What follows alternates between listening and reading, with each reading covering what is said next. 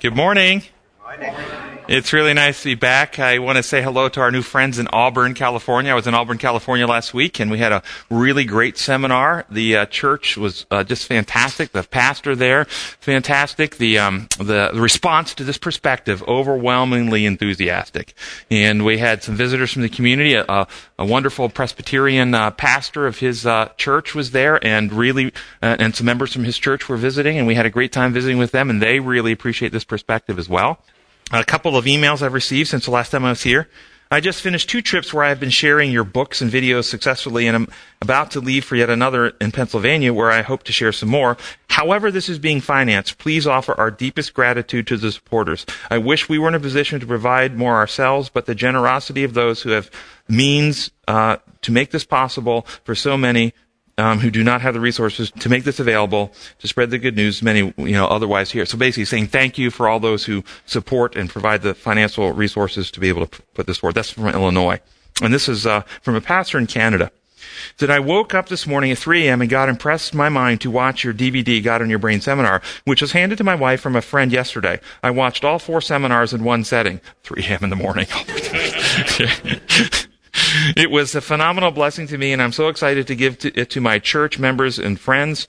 I am planning to have a seminar in my church on your DVDs too. With this impact from your heaven-sent presentation, I would like to avail your free DVDs so I could reach out to others, starting with my family, my congregation, friends, and neighbors in the community. Thank you very much, and God bless you more abundantly. That's from a pastor in Canada. So, really positive responses. Let's go ahead and begin class with prayer. Gracious Heavenly Father, we thank you for the truth about your character, your kingdom, your methods, your principles, the privilege of sharing this with others, the freedom that we've experienced in you, and the freedom that we see others experiencing as they come to embrace this truth about your methods, your kingdom. We pray that we will be effective in sharing this message. Be with us today as we study, and may the world soon be lightened that you might come. We pray in your holy name. Amen. And a person who wants to remain anonymous has made a donation to allow a case of these to be given away for free for this weekend here locally. This is a local thing. It's camp meeting weekend. We have a case of them over here. And if you would have somebody that's visiting here for camp meeting, you'd like to take 1, 2, 3 with a study guide and perhaps a DVD and hand them out today over at camp meeting, feel free to do so. No charge on those at all. So if you'd like to do that.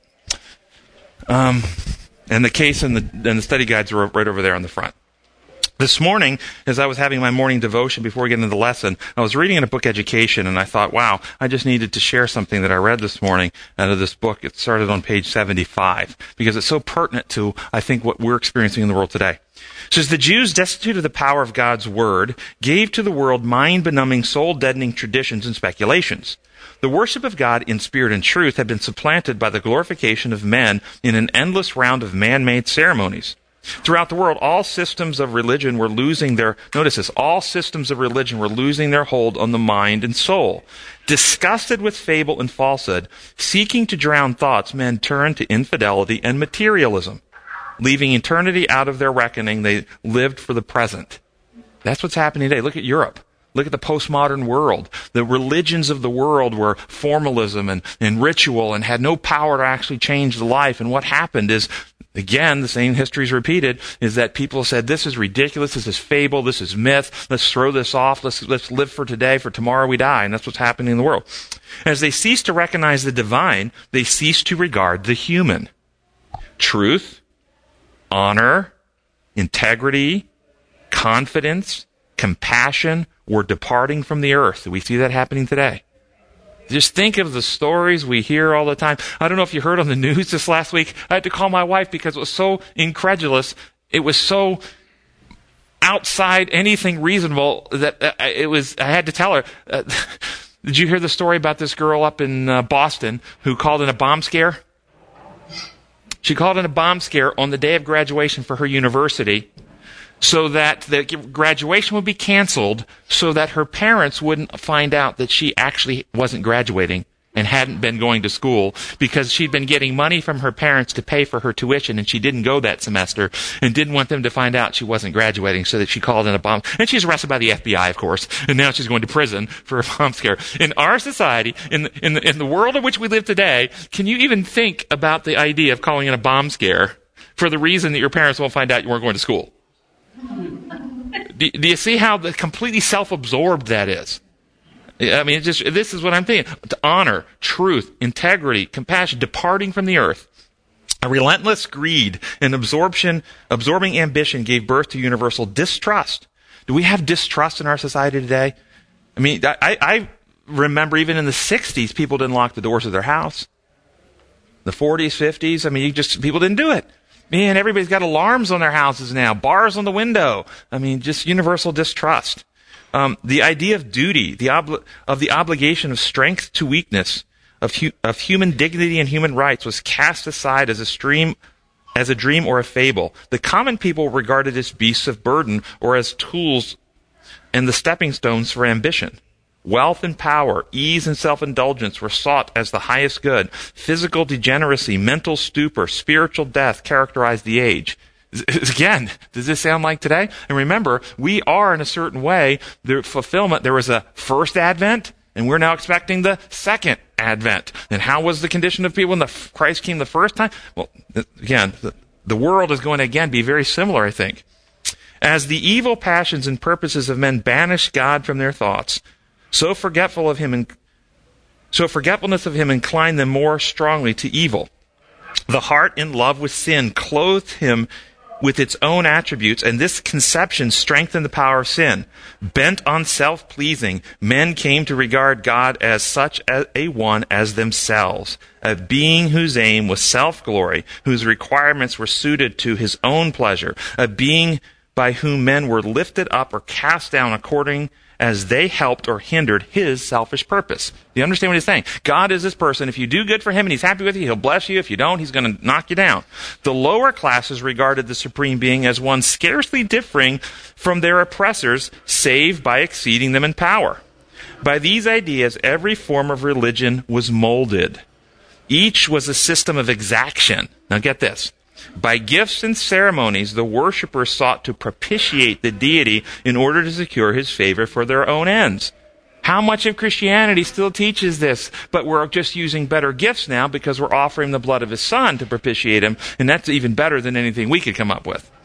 Such religion, having no power upon the heart or conscience, could be but a round of forms by which men wearied and from which, except for such gain as it might offer, they longed to be free. There was but one hope for the human race. What do you think that hope was? The hope, it's often taught in Christianity, we have one hope, and that's the blood payment, right? That's what it's often taught. Listen to this. One hope for the human race, that into the mass of discordant and corrupting elements might be cast a new leaven meaning a new power that brings change, that there might be brought to mankind the power of a new life, that the knowledge of God might be restored in the world. Notice what was needed, the knowledge of God. Christ came to restore that knowledge. He came to set aside the false teachings by which those who claimed to know God had misrepresented him. He came to manifest the nature of his law. And that's what we're talking about in our quarter today, Christ and his law. He came to manifest the nature of his law to reveal in his own character the beauty of holiness. Christ came to the world with the accumulated love of eternity, sweeping away the exactions which had encumbered the law of God.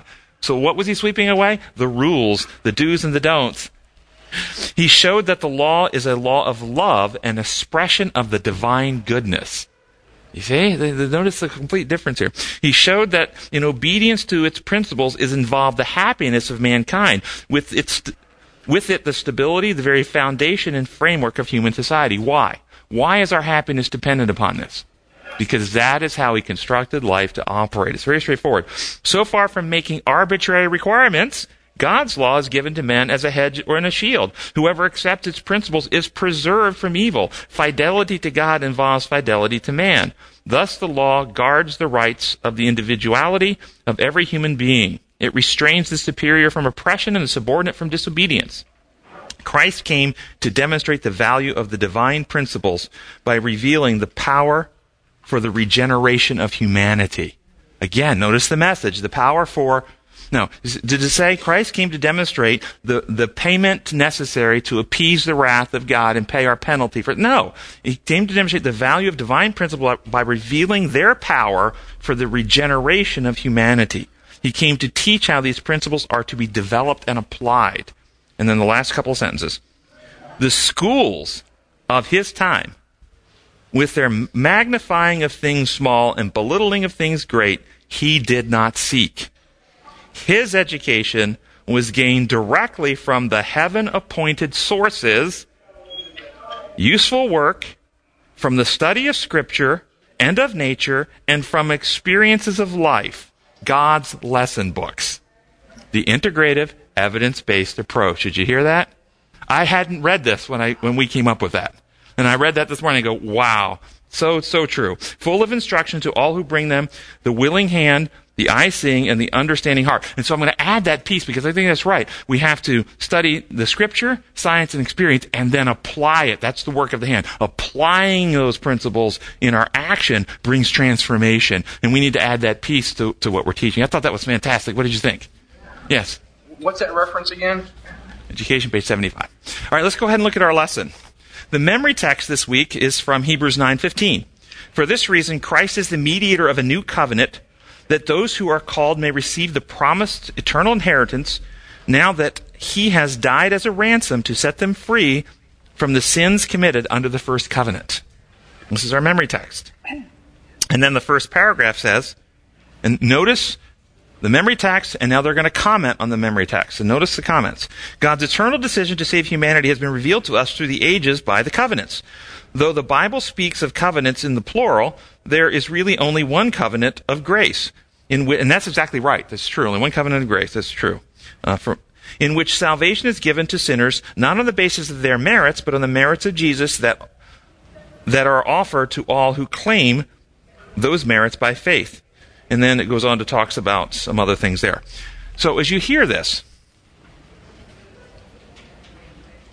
what do you think what does it sound like when we claim his merits by faith? What does that even mean? We got pockets of goodness, little packets of something that we're applying to something else. Yeah. So it's I don't know. To me, when I always heard that, it never really made a lot of sense. To me, it always sounded like, okay, he did something good, and I can claim it for me. I didn't do it, he did it, and I get to claim it. That's kind of how it always sounded to me. Yes? Accepting a gift. Accepting a gift. Yeah, I like where that's going. I received this email from Jim Harris this week, one of our online listeners, and he sent me a paragraph out of a book by Thomas Lindsay called A History of the Reformation. A History of the Reformation, page 168, published in 2009. Listen to this description because I'm going to be using this a lot. I'll just tell you, it's really well said. The great men who built up the Western Church were almost all trained Roman lawyers. Tertullian, Cyprian, Augustine, Gregory the Great, whose writings form the bridge between the Latin fathers and the schoolmen, were all men whose early training had been that of a Roman lawyer. A training which molded and shaped all their thinking, whether theological or ecclesiastical. They instinctively regarded all questions as a great Roman lawyer would. They had the lawyer's craving for exact definitions. They had the lawyer's idea that the primary duty laid upon them was to enforce obedience to authority, whether that authority expressed itself in eternal institutions or in the precise definitions of the correct ways of thinking about spiritual truths. No branch of Western Christendom has been able to free itself from the spell cast upon it by these Roman lawyers of the early centuries of Christian church. Wow. Yes? What's the page number? Page 168. Thomas Lindsay, A History of the Reformation, page 168. Wow. Do you agree? It's like, wow, yes, there's truth spoken clearly right there. That's exactly what's happened to Christianity. We described how they've exchanged the truth of God's design, the creator, the builder of the universe, for this imperial dictator law construct and this whole theological system, what I consider the wine of Babylon, that has infected Christian thought, has come down through the ages, and we're still trying to get out from under it. So how does this false legal lens impact the interpretation of our memory text? For this reason, Christ is the mediator of a new covenant, that those who are called may receive the promised eternal inheritance, now that he has died as a ransom to set them free from the sins committed under the first covenant. See, when you look through that Roman lens, that imperial law lens, what's heard? The classic interpretation. Jesus died to pay the price, to ransom us from the death penalty, offers his blood to the Father, and mediates to the judge in heaven his blood, praying in our behalf to assuage his wrath. That's what's taught. It's all part of the distortion. Yes, George. yesterday I had to close out an account at one of the local city banks, and it was interesting. I saw a little placard that says, when you enter the building, make sure you take off your dark glasses and any hats or helmets. And, it makes sense, but I come from Dunlap, and, we have some great little country banks over there, and you don't see things like that placard around. Why does it make sense? Well, I think banks in the city probably tend to have more concentration. There's more fear-based in the city. In the country, everyone knows. So what are they trying to achieve with the instruction? Well, they're trying to achieve safety, and they're trying to ensure that they're less likely to get robbed, I think. Yeah. Gives them more notice, but just that the fear-based... Take off your ski mask and leave your guns at the door. Okay, when you enter our bank, that's what they're saying. They want their dark glasses on. They're fearful. If you really know me, you won't like me, because even though if Jesus is a lawyer and his daddy's a judge and they have a good relationship, that should make the prosecuting folks a little nervous. But we go much further that, hey, these both are consultants. They're both in our healing team. They're both our educators, our flight instructors. They want us to learn how to do whether it's flying or heal up from our cancer. So just getting away from the fear base and hiding behind things. So a lot of people go to church with dark glasses on. So I agree. So here's Hebrews 9:15 for my paraphrase. It says, "For this reason, because he is the source of all truth and love, Christ is the administrator of the true healing plan, so that all those who desire may receive the promised recreation, healing, and eternal life. He died to provide the ransom of the truth necessary to free our minds from lies about God and the perfect remedy to heal our characters from fear and selfishness, which continued unabated during the little theater of the first covenant." So you can understand the whole thing in a different lens, understanding the design protocol. And if you look at and I want to contrast this imposed law versus design law as we look at some of these words. Under the imposed law, what's mediator understood to mean?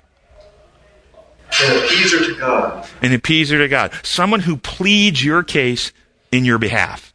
An advocate. The old barrister, if you will. A person who stands up and pleads for you to somehow make your case. That's what it looks like. Under the design law, though, it's one who intervenes in the disease process to administer the remedy, to bring what's necessary for restoration. So, truth, Jesus said, I am the way, the truth. I'm the source of truth. I'm bringing you the truth. And the truth sets you free. See, he's bringing the truth and restoring God's law of love back into humanity, recreating and regenerating humanity back. So he is the means, the way of fulfilling God's purpose for the restoration of humankind back into his ideal. He is the mediator of the plan. What about covenant? Under the imposed law, what's covenant mean? Contract, legal contract. Yeah, there you go. Under the design protocol law, what's covenant mean? Promise, relationship, agreement between two people. Sure. What's inheritance? Talking about the inheritance. What's inheritance mean under the imposed law? When you view through that lens of imperial law, what's inherited means? Reward? Legal property or legal rights. We inherit something legally. Under the design law, it's actually a state of being. We inherit from Jesus Christ a state of being. We are grafted in. We receive, just like the vine grafted in, we receive from Christ a new character, a new state of being. This is what we inherit from him. It's not something legal, it's something transformational. What about ransom under the imposed law? What's it mean? Payment. Exactly right. Payment, legal price. Under the design law, it's actually what's necessary to free what holds us in bondage. So if you were in leukemia, dying in a terminal state of leukemia, the ransom price to set you free would be a bone marrow transplant. And that's the price necessary. Somebody's going to have to donate their blood, shed their blood to set you free. Okay? That's what would have to happen, because that's what's necessary. In this particular case, what was necessary to set us free? Truth to set us free from the lies, and a new character, Christ-like character reproduced within to set us free from our carnal nature, dying to self. And then sins under the imposed law. Breaking up the acts. Yeah, bad behavior, bad acts. And then sin, singular, under the design law, is a condition of being. You see the difference? Yeah. All right, Monday's lesson, first paragraph. It says, covenants are based on promises. In fact, it is possible to use the two terms interchangeably. Of course, when a covenant is made, it is expected that the person who makes the promise covenant has the ability to deliver what is promised, covenanted. Can God make covenants without our agreement? Yes. How about the covenant not to destroy the world with a flood again? Okay. How about the covenant that he would send Jesus as the Messiah? Can he do that without our agreement? Yes. How about the covenant to provide what's necessary for our salvation? He will do what's necessary to save us. Yes, he can do all that. Yes. But God can covenant what he will do. What is our responsibility in God's covenant to save sinners? So he's covenant all the things he's going to do, but the covenant is designed to save sinners. Do we have a responsibility in that? Do we have a covenant response to make to him? Yep. What is that? What is our responsibility? Help others. Take the remedy, help others. These are all good. Here's what Oswald Chambers says. I really like this. He describes it quite right, I think. The Bible does not say, this is out of My Utmost for His Highest.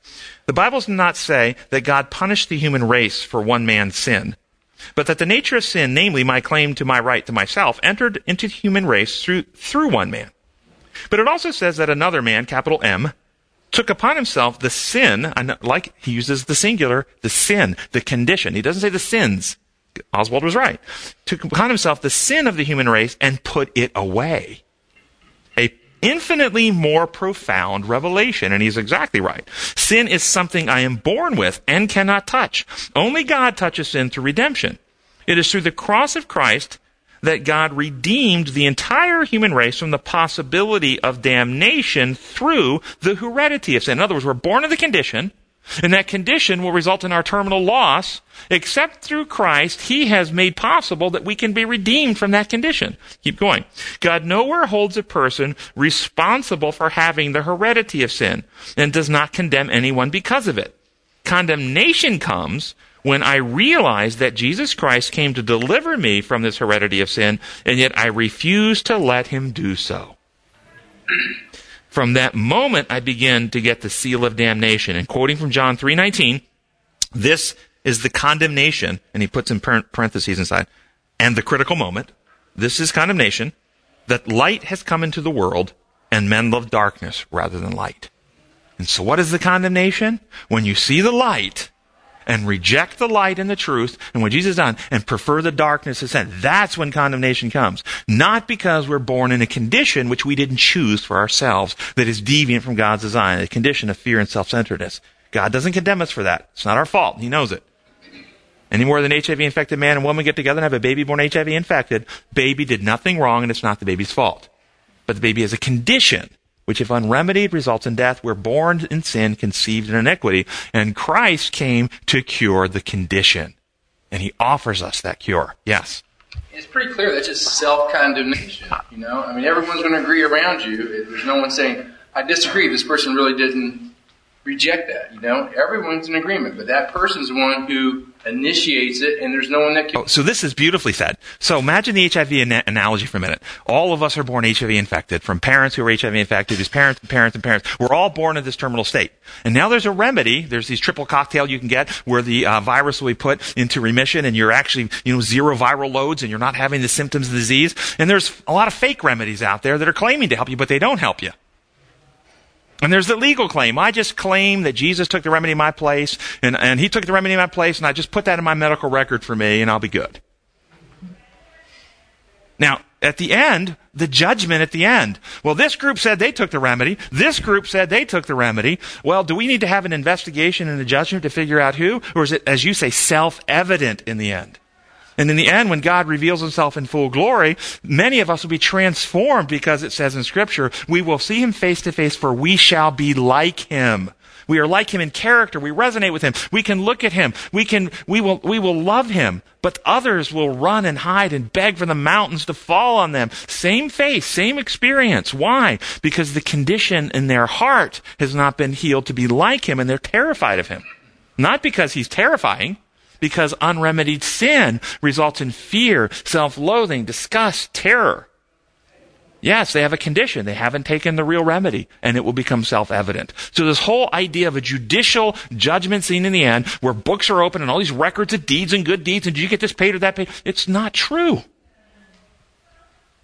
And that's why Christ said, all judgment is given to me, but I don't judge anyone. The words that I've spoken will be your judge on that day. And by your words you will be acquitted, and by your words you'll be condemned. From the abundance of the heart the mouth speaks. The good man brings forth good, of the good stored up in him. And so he's saying by the condition of your heart, your mouth will speak, basically revealing what's in you, and that determines your destiny. Yes? Just a brief follow-up. And you see the pain in those people when they realize, I believed the faith, I ignored whatever, and they see the pain in God's eyes, and really he's still not even condemning them. It's just they become immune to him. They've let it metastasize where they're not going to let him. God's always willing to forgive, but after the third coming, no one's going to change sides. They've sealed their destiny. Not only willing to forget, he's still forgiving. Right. But it doesn't matter. See, forgiving somebody for having terminal cancer and not taking the remedy. I forgive you for not taking the remedy. I'm not mad at you. I'm not going to punish you for it. My heart's for you. I still wish you would have taken it. Doesn't cure them. Sure, he still reigns forgiving, but they remain terminal. That's exactly right. Alrighty. Tuesday's lesson. First paragraph. It says, although a covenant is based on promises, there are usually conditions to be met before the promises are fulfilled. The Abrahamic covenant involved the circumcision of all males who were born either to Abraham or his descendants. When Yahweh covenanted with Israel, he personally engraved the requirements for the relationship on tablets of stone. These requirements, preserved in the Ten Commandments, were to form the basis of God's everlasting covenant with all humans. Does anybody's mind start going, wait a second, hold on a minute, wait a minute, there's some assumptions here. Are the assumptions true? Hopefully you guys think this way. Develop that capacity for critical thinking. Wait a minute. This Abrahamic covenant required males to participate to be circumcised physically. Really? Romans chapter 2, 28 and 29 says this. A man is not a Jew if he is only one outwardly, nor is circumcision merely outward and physical. No, a man is a Jew, meaning a descendant of Abraham, if he is one inwardly. And circumcision is circumcision of the heart by the Spirit, not by the written code. Such a man's praise is not from men, but from God. And if you turn to Friday's lesson, in this week's lesson, you'll see a quotation from Faith I Live By, page 77, and it goes like this.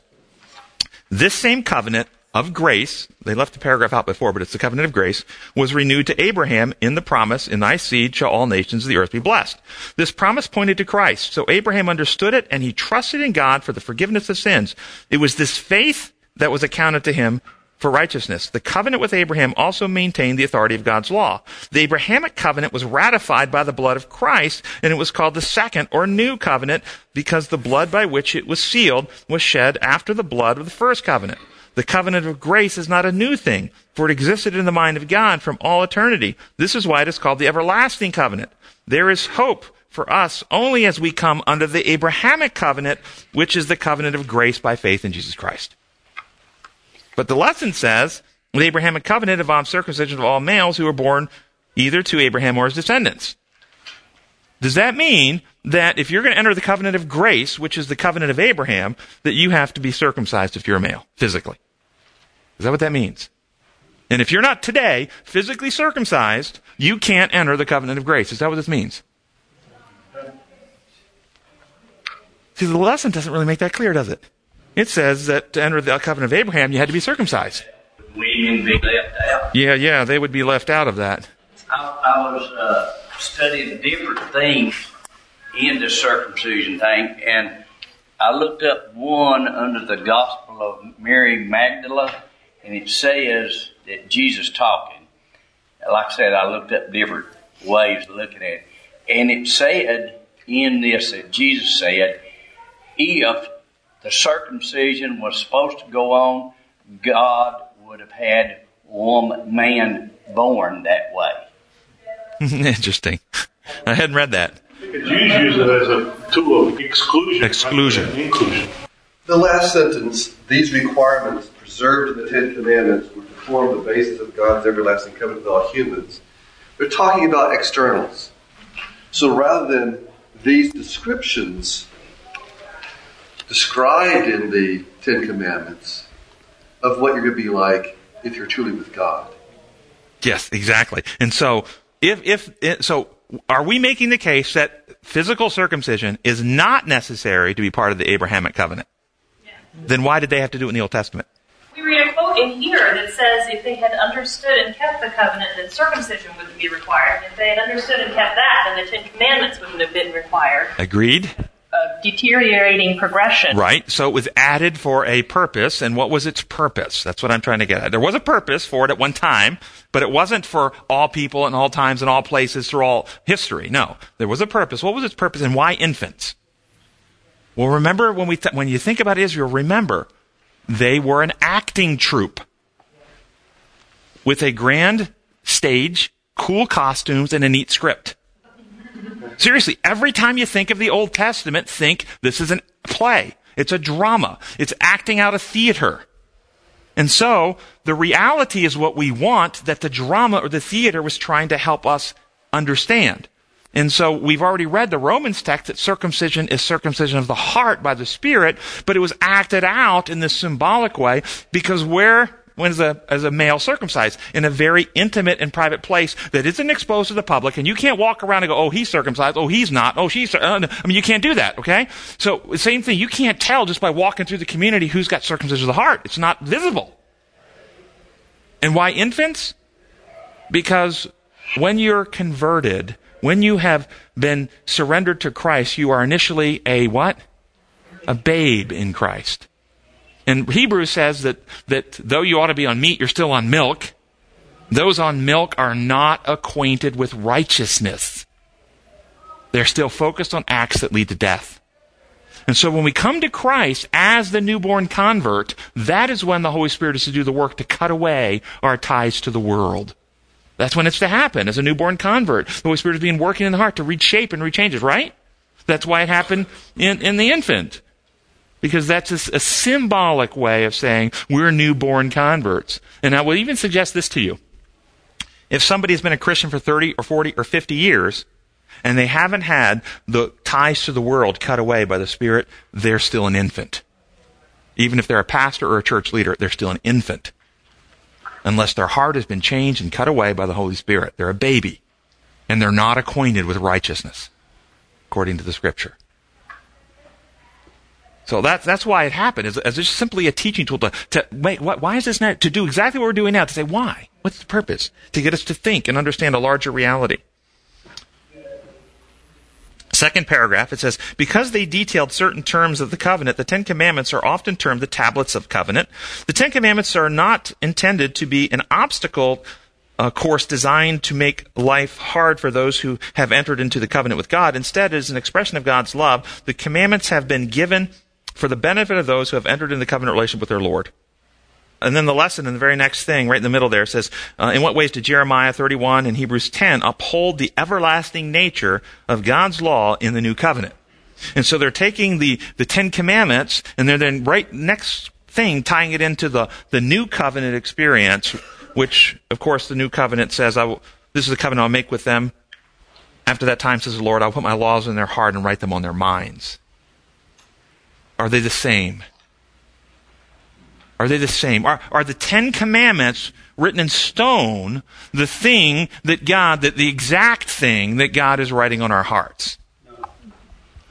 This is what I think many have falsely understood because they're looking through that imperial lawyer lens rather than design lens. Ellen White, of course, did not see it that way. She actually saw design protocol stuff. And that quote in Friday's lesson, that's in our quarterly, they left out the beginning paragraph of that quote. Here's the paragraph they left out. It's quite profound. As the Bible presents two laws, one changeless and eternal, the other provisional and temporary, so there are two covenants. Two laws, two covenants. And you'd be thinking, which law is part of the temporary, provisional, which is the eternal? Which is part of the temporary covenant, which is the eternal covenant? We should be thinking that. And if something is added later, if it's added at some point in time, is it eternal? No, it's temporary, it's provisional. Which law was added according to Galatians? Ten Commandments were added because we needed it. Ten Commandments are part of the provisional law. It's not the Ten Commandments that get seared into your heart. What does get seared, let's keep reading. The covenant of grace was first made in Eden, when after the fall there was given a divine promise that the seed of the woman should bruise the serpent's head. To all men this covenant offered pardon and the assisting grace of God for future obedience through faith in Christ. It also promised them eternal life on the condition of fidelity to God's law. Thus the patriarchs received the hope of salvation. Fidelity to God's law. What law? The law of love upon which life is constructed to operate, that Lucifer and the angels deviated from in heaven before there was any written Ten Commandments. The written Ten Commandments, as Scripture says, was a codification added so that sin might increase, so that we might be diagnosed as terminal and incapable of healing ourselves, that we might be brought back to our Creator, who will put us back in harmony with His design and write His actual protocols for living into our character. Which the Ten Commandments are symbolic of, but they still were added later. Additionally, when God gave the Ten Commandments at Sinai, and they presented them to the Jews, what did the Jews say when they were presented? They responded. All these things we will do, and what happened? How long did they keep that? That is the first covenant that failed. Their promise to keep the Ten Commandments. And what happened to that set, by the way? I think the symbolism is great. I don't have any problem with the Ten Commandments representing God's law as long as we understand that God's law of love is much bigger. It's more than just what we avoid. The law of love is also the responsibility to love others more than self. It's an act of giving. Christ expanded the full meaning of it when He lived here. So the Ten Commandments symbolically represent it, but it's if we just hold to that, it reduces love to the things we don't do, not to all the things we are to do. You following me? And it's much bigger. So if you look at the old symbolism, though, typically in a lot of literature, Christian literature, you'll read in the sanctuary service how the blood was sprinkled above the ark where the law that was broken was kept as a payment for the broken law. You'll hear this kind of language. But if you remember, there were 2 sets of commandments given. The first set, what happened to that first set? They were broken.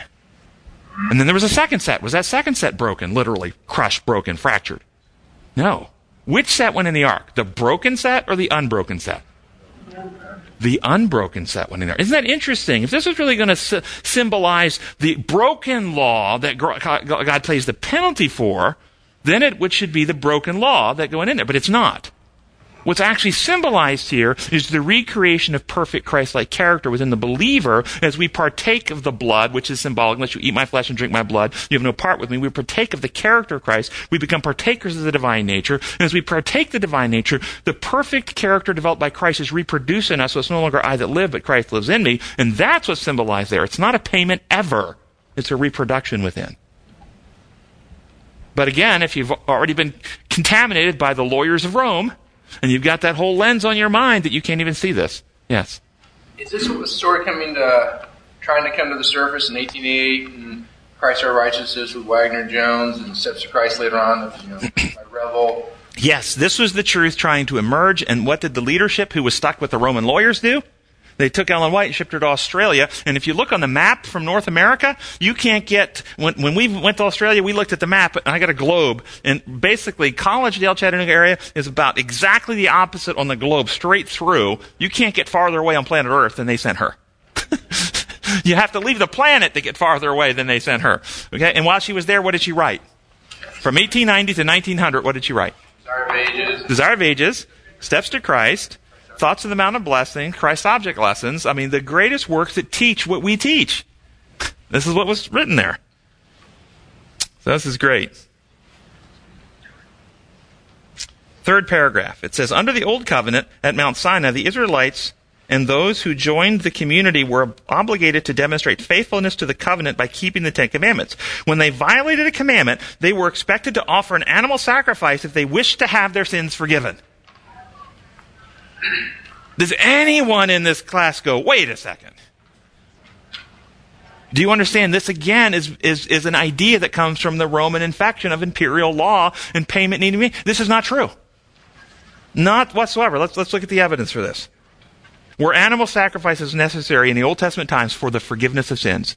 Any evidence? Well, first, before that, what is the problem with teaching that animal sacrifices were necessary for the forgiving of sins? What problems does that cause?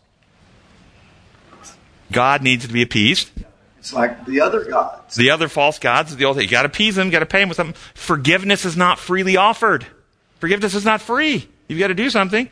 Christ's death becomes superfluous. Because if forgiveness of sin could have been achieved with the death of animals, what is the purpose of the death of Christ? It's not necessary. We can just slaughter animals, you see? Let's look at some evidence from Scripture. It didn't provide an income for the priests. He said it provided an income for the priests. Let's look at some Scripture. Old Testament Scripture. Micah 6:6-8. With what shall I come before the Lord and bow down before the exalted God? Shall I come before him with burnt offerings and calves a year old? Will the Lord be pleased with thousands of rams and 10,000 rivers of oil? Shall I offer my firstborn for my transgression, the fruit of my body for the sins of my soul? He has shown you, O man, what is good, and what does the Lord require of you? Notice, require of you. To act justly, to love mercy, and to walk humbly with your God. This is the requirement, not a payment. This is out of Psalms 40, verse 6. Sacrifice and offering you did not desire, but a body you have prepared for me. Burnt offerings and sin offerings you did not require. They weren't required. Wait. Hebrews, I won't read the text out of Hebrews, but Hebrews 10:5-7 has the same quote, applying it to Jesus Christ. A body was prepared for me. Why? Because the sacrificing of the Old Testament animals was not required. What was required was Jesus Christ to come in human flesh and to achieve, remedy, fix our condition, what was broken in man. That's what was required. That's what the body was prepared for him. And then Hosea 6:6, for I desire mercy, not sacrifice, an acknowledgement of God rather than burnt offerings. Hebrews 9:13-14. The blood of goats and bulls and the ashes of heifers sprinkled on those who were ceremonially unclean, sanctify them so that they were outwardly clean. How much more then will the blood of Christ, who through the eternal Spirit offered himself unblemished to God, cleanse our consciences from acts that lead to death so that we may serve the living God? Notice the blood of animals outwardly cleansed. In other words, within the drama, within the little play, it acted out the cleansing of conscience and heart and mind that comes when we partake of Christ. But we have to actually partake of Christ to have a cleansed heart, mind, and renewed spirit and character. Yes? Maybe I'm missing something here. Job was offering sacrifices and for his children. He said, just in case they sinned, he would offer a sacrifice for them. Was he wrong, or how do we tie this? And Job also said, though the Lord gives, and the Lord takes away. Blessed be the name of the Lord. And yet we have a clear description in Job who took away from him. Did the Lord take away his children? Did the Lord bring those plagues? No. So Job didn't understand it all. Very clearly, he misunderstood. Yes. Yes. Until we get the concept that there's nothing we can do, we can't really love like Jesus loves. Yeah. It's his love. So evidence is in the Old Testament of people being right with God, in a right relationship with God, restored to unity with God, without animal sacrifices recorded at all, or without ongoing animal sacrifices throughout their life that weren't continued as far as the record goes. How about Naaman? Any record of animal sacrifice for Naaman? How about Nebuchadnezzar? Both of them, we have indications, had a reconciled relationship with God. No animal sacrifice. How about Joseph in Egypt? Once he arrived in Egypt, do we have any record of animal sacrifices? How about Daniel and the three worthies in Babylon? How about Esther in Persia? And the book of Esther actually gives us a little more insight because it actually shows her in crisis. Of course, Daniel and the three worthies were also in crisis. And what did they do? It says they prayed. It doesn't have any record that they went and offered sacrifice in their crisis, did it? None. No record, but it did record they prayed. And in Esther 4, verse 15 and 16, it says, then Esther sent this reply to Mordecai, go, gather all the Jews who are in Susa and fast for me. Do not eat or drink for 3 days, day or night. I and my maids will fast as you do. When this is done, I will go to the king, even though it is against the law. If I perish, I perish. No sacrifice. What's going on? Thought sacrifice was required. If they're going to want God's favor, don't they need to be offering animals? No, the scripture is clear. Animals were not necessary for God's favor. Then what were they necessary for? To act out the drama in the play. They were necessary for the teaching of the enactment of the play, not for the actual favor and restoration with God. That's all. Christianity has been corrupted by the influence of the Roman lawyers, and legal ideas not in Scripture have infected with every aspect of our doctrines. God is waiting for a people who will see him as he really is, be in awe of him, and in that awe reveal his character in their character, give him glory in his character, so that others may make the right judgment about him. Now, what Bible verse did I just cite? Fear God and give glory to him, for the hour of his judgment has come. He wants a people who are in awe of him, who will glorify him in their character, so that others can make a right judgment about him, because it is time that we come back to worship him who made the heavens, the earth, and the fountains of waters, the designer. Stop worshiping the dictator. It's the time for us. Wednesday's lesson, first paragraph, it says, there were strong consequences for violating certain biblical covenants. Yahweh warned Abraham, and any male who was not circumcised would be cut off from the chosen. And a litany of curses was directed toward those who refused to abide in the terms of the Sinai covenant. Ultimately, those who violated the terms of the covenant would be punished with death. The same is true for the new covenant. Those who refuse to keep God's law are also denied access to eternal life. They tried to put that positively. They tried to put that in the most benign way, but they're basically saying they will also be killed. Okay, so it's because they were punished with death, and then also the same thing happened. Well, first off, why were the Israelites who refused to follow the ceremonial law and the laws of Moses and all these things, why were they cut off from the people? Why? Mutiny. They were no part of the play. There you go. It's very straightforward. They were off script. And if you even today you're a movie producer or you're doing a play and you've got an actor on stage who continually deviates from the script and will not follow the script, what do you have to do with that actor? Fire him. You're off. Exactly. Somebody say kill him? You fire him. That's what you do. You take them off stage. You are off stage. This is why they were banished from the people, never to return, because now think of the reality that it's suggesting. What happens if we, in reality, go off of God's design, off of his protocols for life, off script, and separate from God? What's the consequence of that? Death. And so in the play, how do you act that? If you're off script, then you're out of here. You can't be part of the people anymore. You're off script. And that symbolically teaches this idea, when you leave God's design for life, you'll be separated from him. You'll be non-existent. That was a simple teaching tool. That's all it was. It wasn't a punishment. And it doesn't mean that somebody who didn't want to be part of the acting troupe couldn't be saved. Yes. So I was just wondering, going along with your example, I was looking at the example of Cain and Abel, and to me it seems like if someone is following along with the director, whatever analogy we want to use, that being involved in the play actually does curry some amount of favor. You know, the director wants people to actually go along with the script. So, I'm just wondering, because, in Genesis 4 it talks about God not finding favor with Cain's sacrifice and finding favor in Abel's, and that's why Cain, or my understanding of why Cain killed Abel. So I'm just wondering how that fits in.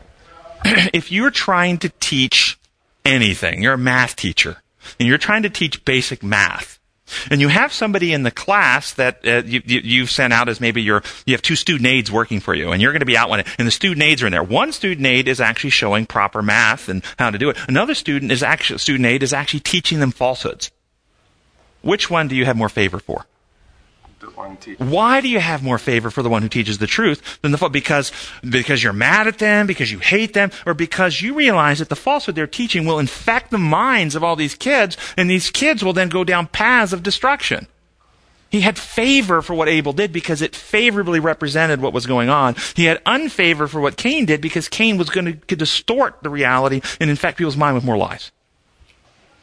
It talks about the curses, and it represents it mentions or references Deuteronomy 27. Before we even read it, just from what we know about God, from what we know about design and so forth, what do you understand the curses to be? Before we even read it. Natural results. The natural consequence. See, a lot of people, when they look at Bible, in Genesis, when God cursed, said to the woman, your desire will be for your husband, and he will rule over you. Or curses the ground for your sake, and you will toil and labor, and so forth. A lot of people look at this under Roman imperial infection of law. God is using his power to make it happen. No. Under design law, God is the great designer and diagnostician, and he is diagnosing exactly the condition of events and what will unfold. So he says to the woman, you guys have now deviated from the law of love. Selfishness is now written in your heart. You are physically weaker than man, and selfishness is power over. And so what's going to happen? Here's your lot. Your husband's going to dominate you. Men are going to dominate women, and you're going to have a hard road because selfishness is now in the heart of men. That's what, it wasn't a condemnation. It wasn't an infliction. He was telling them what will unfold because of selfishness in the heart of men. That's what he was saying. This is your lot. Same thing, the earth now is deviant from my design. As Paul says in Romans 8, all nature groans under the weight of sin. It's not operating as God designed, so it's going to be harder to get the bounties of the earth to produce. You're going to have to work for it where it was just coming up naturally. But if you look under that imperial law, the curses are God punishing you for these things. Same thing, same principle is going to apply here in Deuteronomy. Let's read the Deuteronomy text about the curses. Starting in verse 11.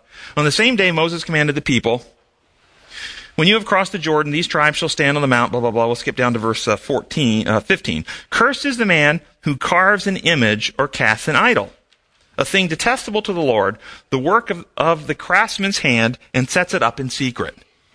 So why is this cursed? Why would you be cursed if you do this? What happens in the mind of a person who worships the created rather than the creator? Who worships images made with their own hand? Is the highest created being on planet Earth. There's nothing on earth we can worship that will cause us to develop and advance. Anything we worship on earth degrades us. So if you worship a frog and have as your highest goal to grow up to become a frog, you see, you're going downhill. You're much more advanced than a frog. See? And anything on earth that we could possibly come up with our own hands is beneath us. Only God, who is the infinite one, and worshiping him causes our eternal development. So we're cursed by the consequence of exchanging the truth for a lie. So keep going. It says, cursed is the man who dishonors his father and mother. Cursed is the man who moves his neighbor's boundary stone. Cursed is the man who leads the blind astray on the road. Cursed is the man who withholds justice from the alien, the fatherless, the widow. Cursed is the man who sleeps with his father's wife, for he dishonors his father's bed. I mean, that is just disgusting.